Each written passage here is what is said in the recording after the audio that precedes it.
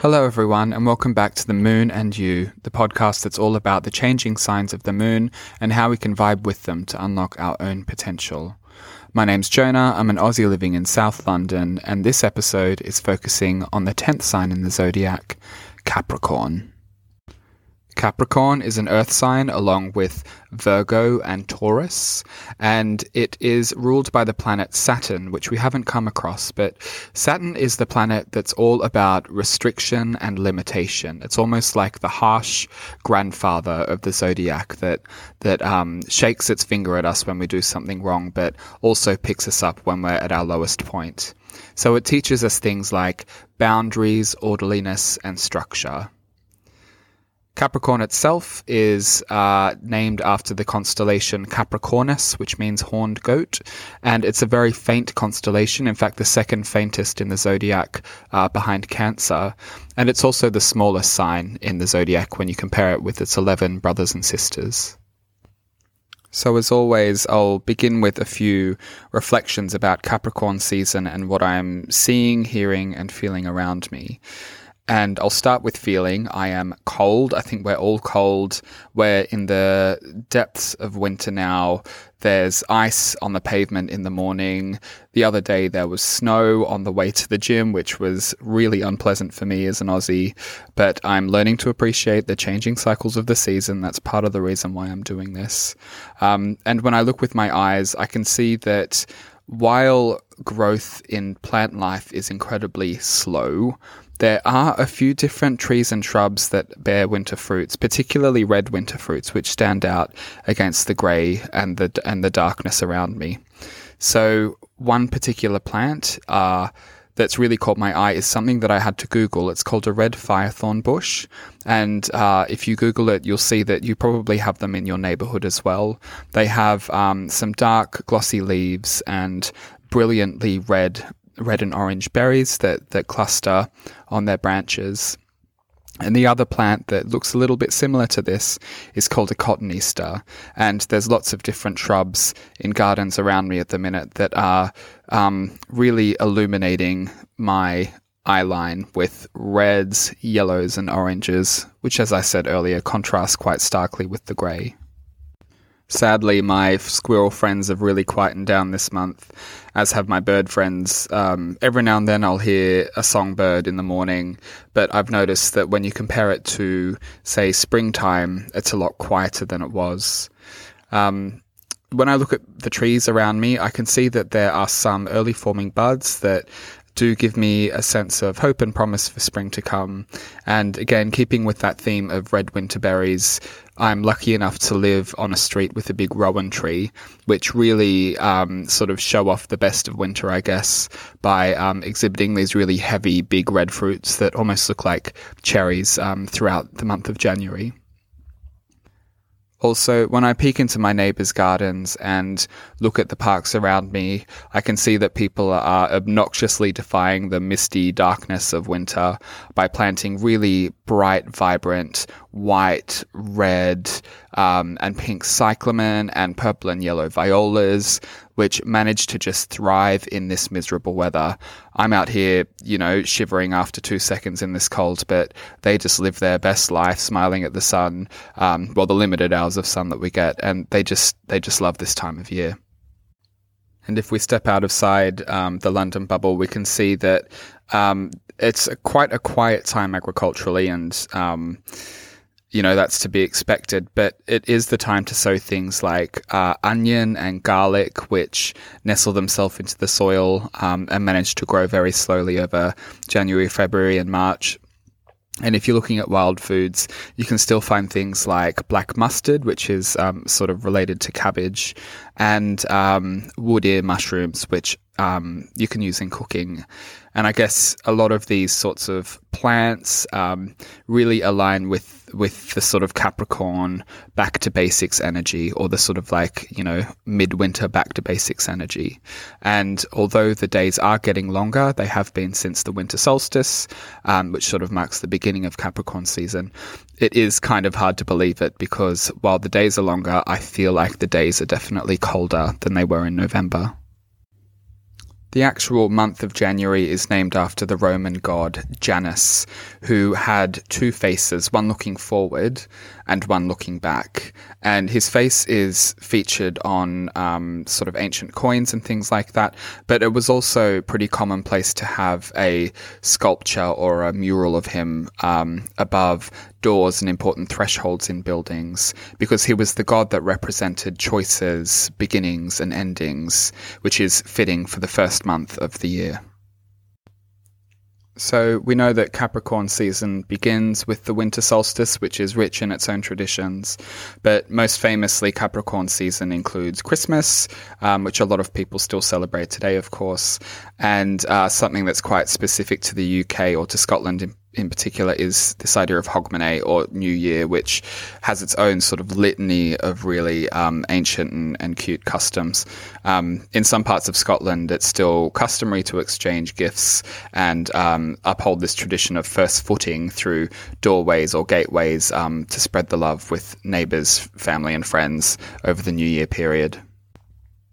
But jumping back to Capricorn, the sign itself, something that I didn't expect was to be confronted with so many different stories that center around this very small and humble sign. And I've got 3 stories to tell you from Greek mythology, the first of which centers around a humble goat called Amalthea, without whom we wouldn't have the Olympians. So this story begins in the time before time, when Uranus, the sky, and Gaia, the earth, had 12 children, the Titans. There were 6 boys and 6 girls. Uranus, as the sky, ruled over everything, yet he was petty, he was a terrible father, and he worried that one day one of his children would eventually dethrone him. The more his children grew in strength, the more paranoid and jealous he became. He got so paranoid that he locked a number of them in Tartarus, the pit of the underworld, which is a totally unforgivable act. His wife and the mother of the Titans, Gaia, was fuming about this, so she conspired with one of her sons, Cronus, to usurp the throne. She gifted him a sickle, and Cronus used this sickle to castrate Uranus.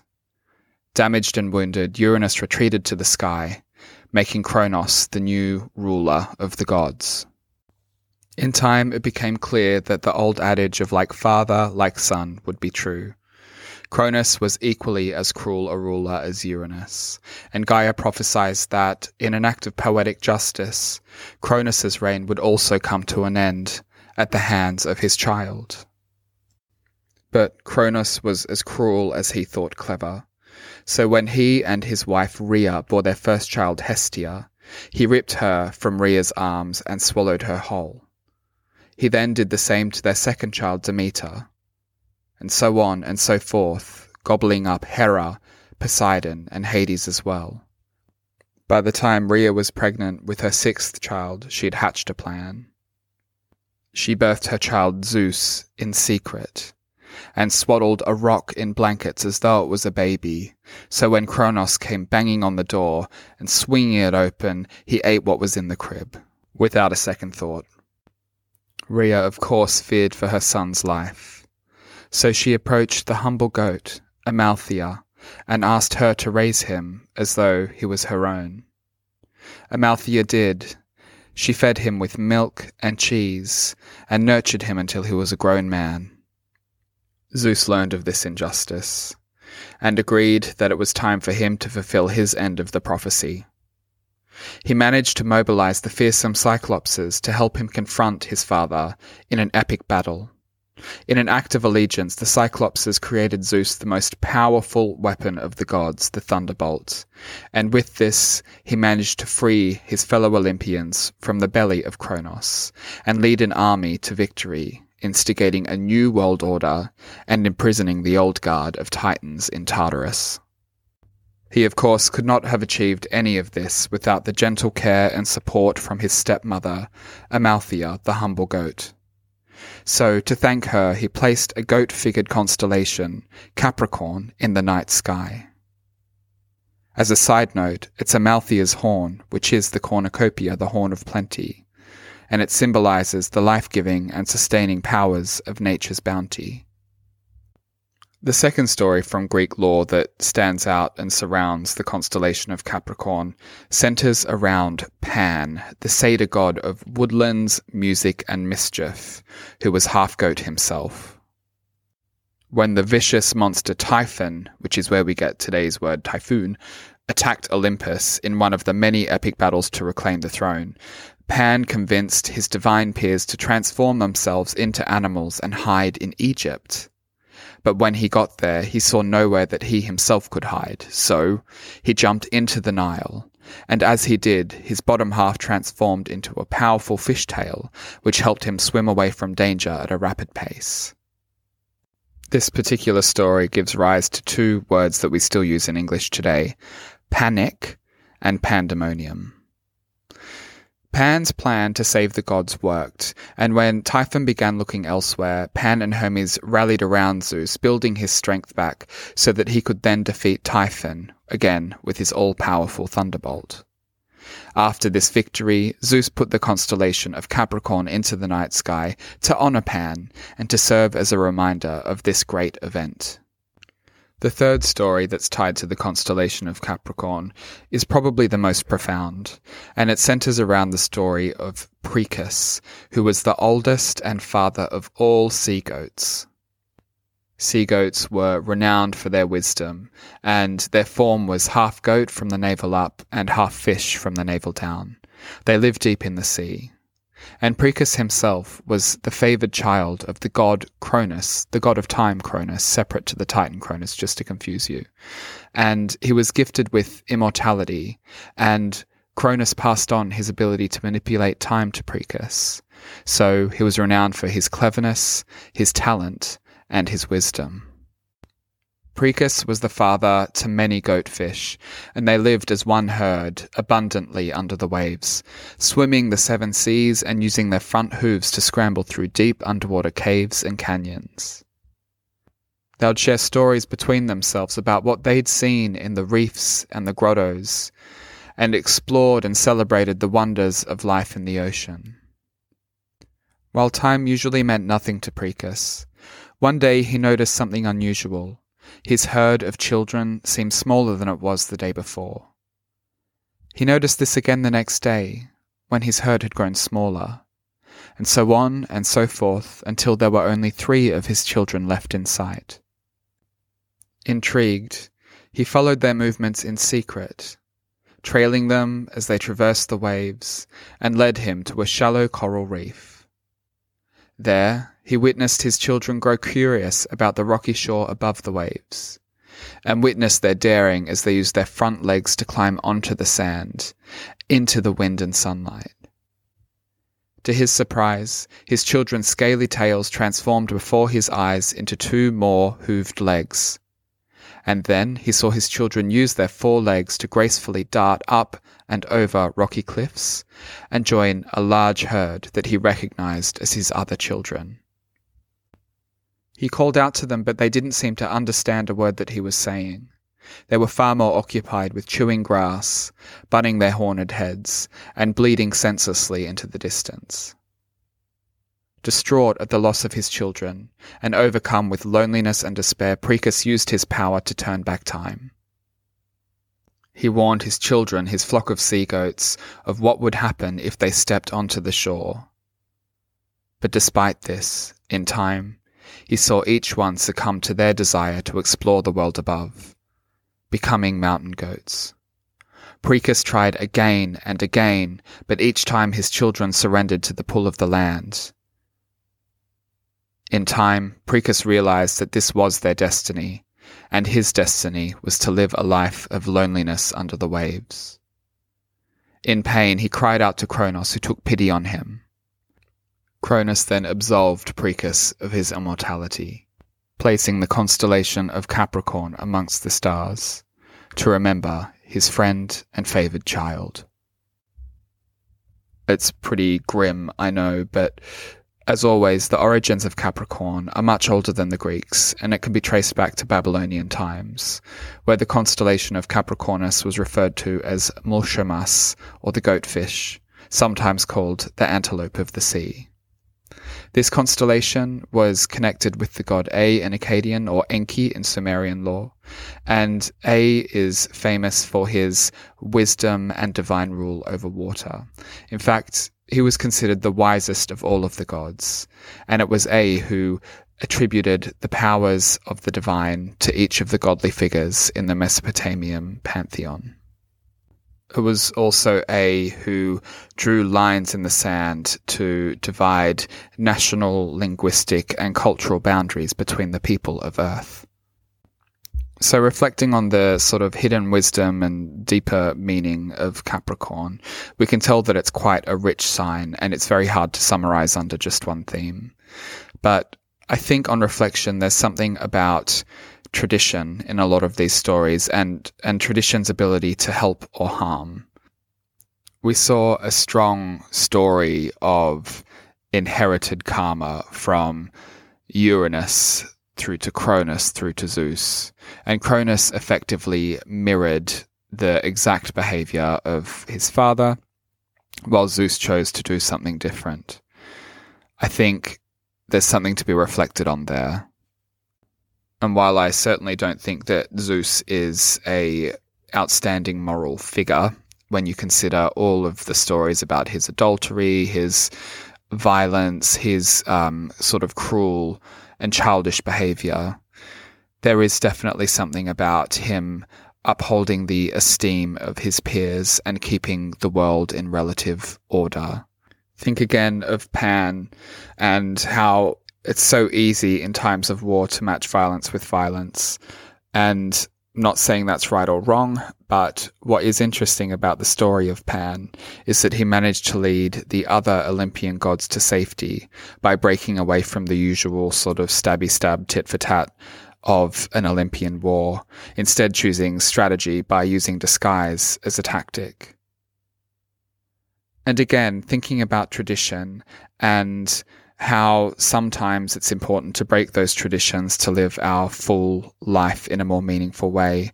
Pricus and his children are a perfect but sad story of this, where despite how many times Pricus turned back time and despite how many times he warned his children, they were still drawn to a new destiny and a new fate that was beyond him, that broke that tradition.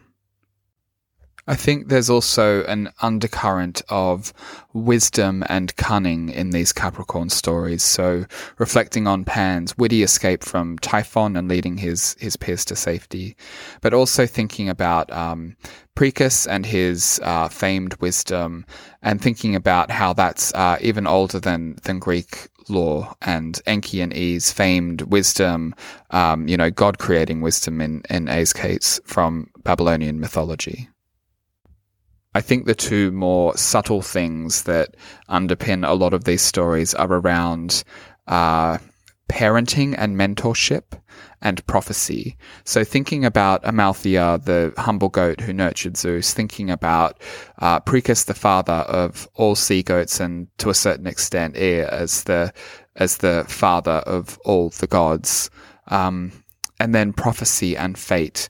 So the story of Zeus fulfilling Gaia's prophecy, the story of Pricus and the inevitability of fate, the story of Pan and the choices that he made that effectively changed the fate and the destiny of the Olympians so that they could again reclaim their place of power in Mount Olympus and maintain the order of the universe against the very grave threat of Typhon. But enough about that. Let's focus on how this can apply to us and the best sort of meditations or way to vibe with Capricorn energy while the moon is new.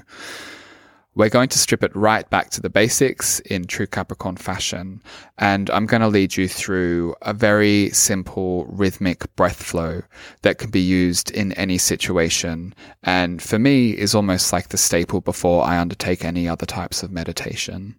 So as always, find yourself somewhere comfortable, maybe put your phone on silent, close your eyes, and get ready to go inwards.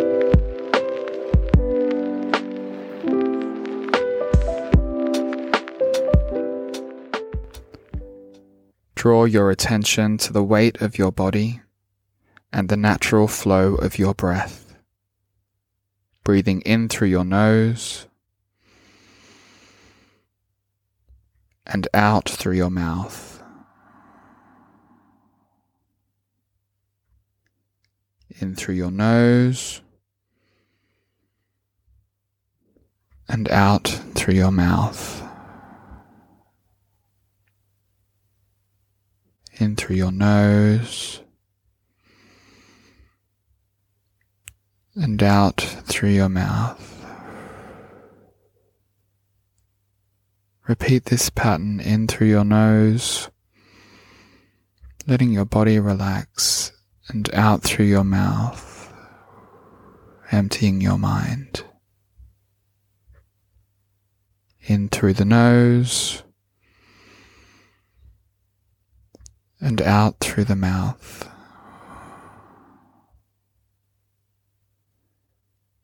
In through the nose, and we're going to bring in a rhythm, and out through the mouth. This time breathe into the count of 3. 1, 2, 3. Hold. 1, 2, 3. Out. 1, 2, 3. And in. 1, 2, 3. Hold. 1, 2, 3. And out. 1, 2, 3. And in. 1, 2, 3. Hold. 1, 2, 3. And out. 1, 2, 3. And we're going to extend. And in. 1, 2, 3, 4, 5, 6. Hold. 2, 3, 4, 5, 6. Out. 2, 3, 4, 5, 6. And in. 2, 3, 4, 5, 6. Hold. 2, 3, 4, 5, 6. And out. 2, 3, 4, 5, 6. And in. 2, 3, 4, 5, 6. Hold. 2, 3, 4, 5, 6. And out. 2, 3, 4, 5, 6. And one final, picking up the pace. In. 2, 3, 4, 5, 6, 7, 8, 9. Hold. 2, 3, 4, 5, 6, 7, 8, 9. And out. 2, 3, 4, 5, 6, 7, 8, 9. And in. 2, 3, 4, 5, 6, 7, 8, 9. And hold. 2, 3, 4, 5, 6, 7, 8, 9. And out. 2, 3, 4, 5, 6, 7, 8, 9. Last one. In. 2, 3, 4, 5, 6, 7, 8, 9. Hold. 2, 3, 4, 5, 6, 7, 8, 9. And out. 2, 3, 4, 5, 6, 7, 8, 9. Now let your breathing return to its natural pattern. Breathing in through your nose and out through your mouth, and in through your nose and out through your mouth. Now bring your awareness back to your body, in through your nose, feeling your chest expand, and out through your mouth. And in through your nose, feeling the weight of your body, and out through the mouth.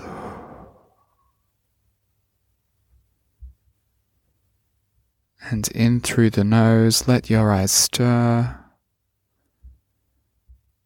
and out through the mouth as you slowly open them and return to the waking world.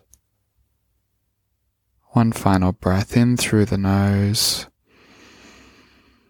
feeling totally relaxed, and out through the mouth,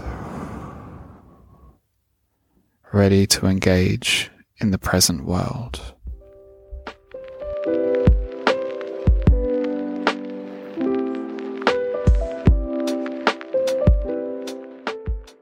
Hope you're feeling nice and chill after that. And like I said earlier, it's a great one to start any other longer stretch of meditation with.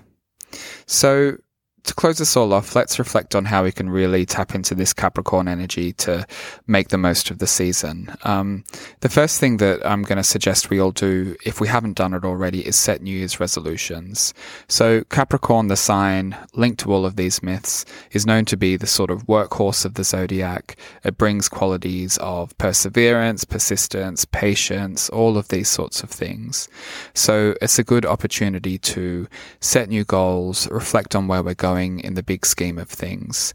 And if you're anything like me, I'm a bit of a nerd at work, so I choose to set a sort of personal New Year's resolution, but also I set myself a goal for who I want to be or how I want to sort of channel my energy at work as well, which I feel is probably the most Capricorn thing you can do.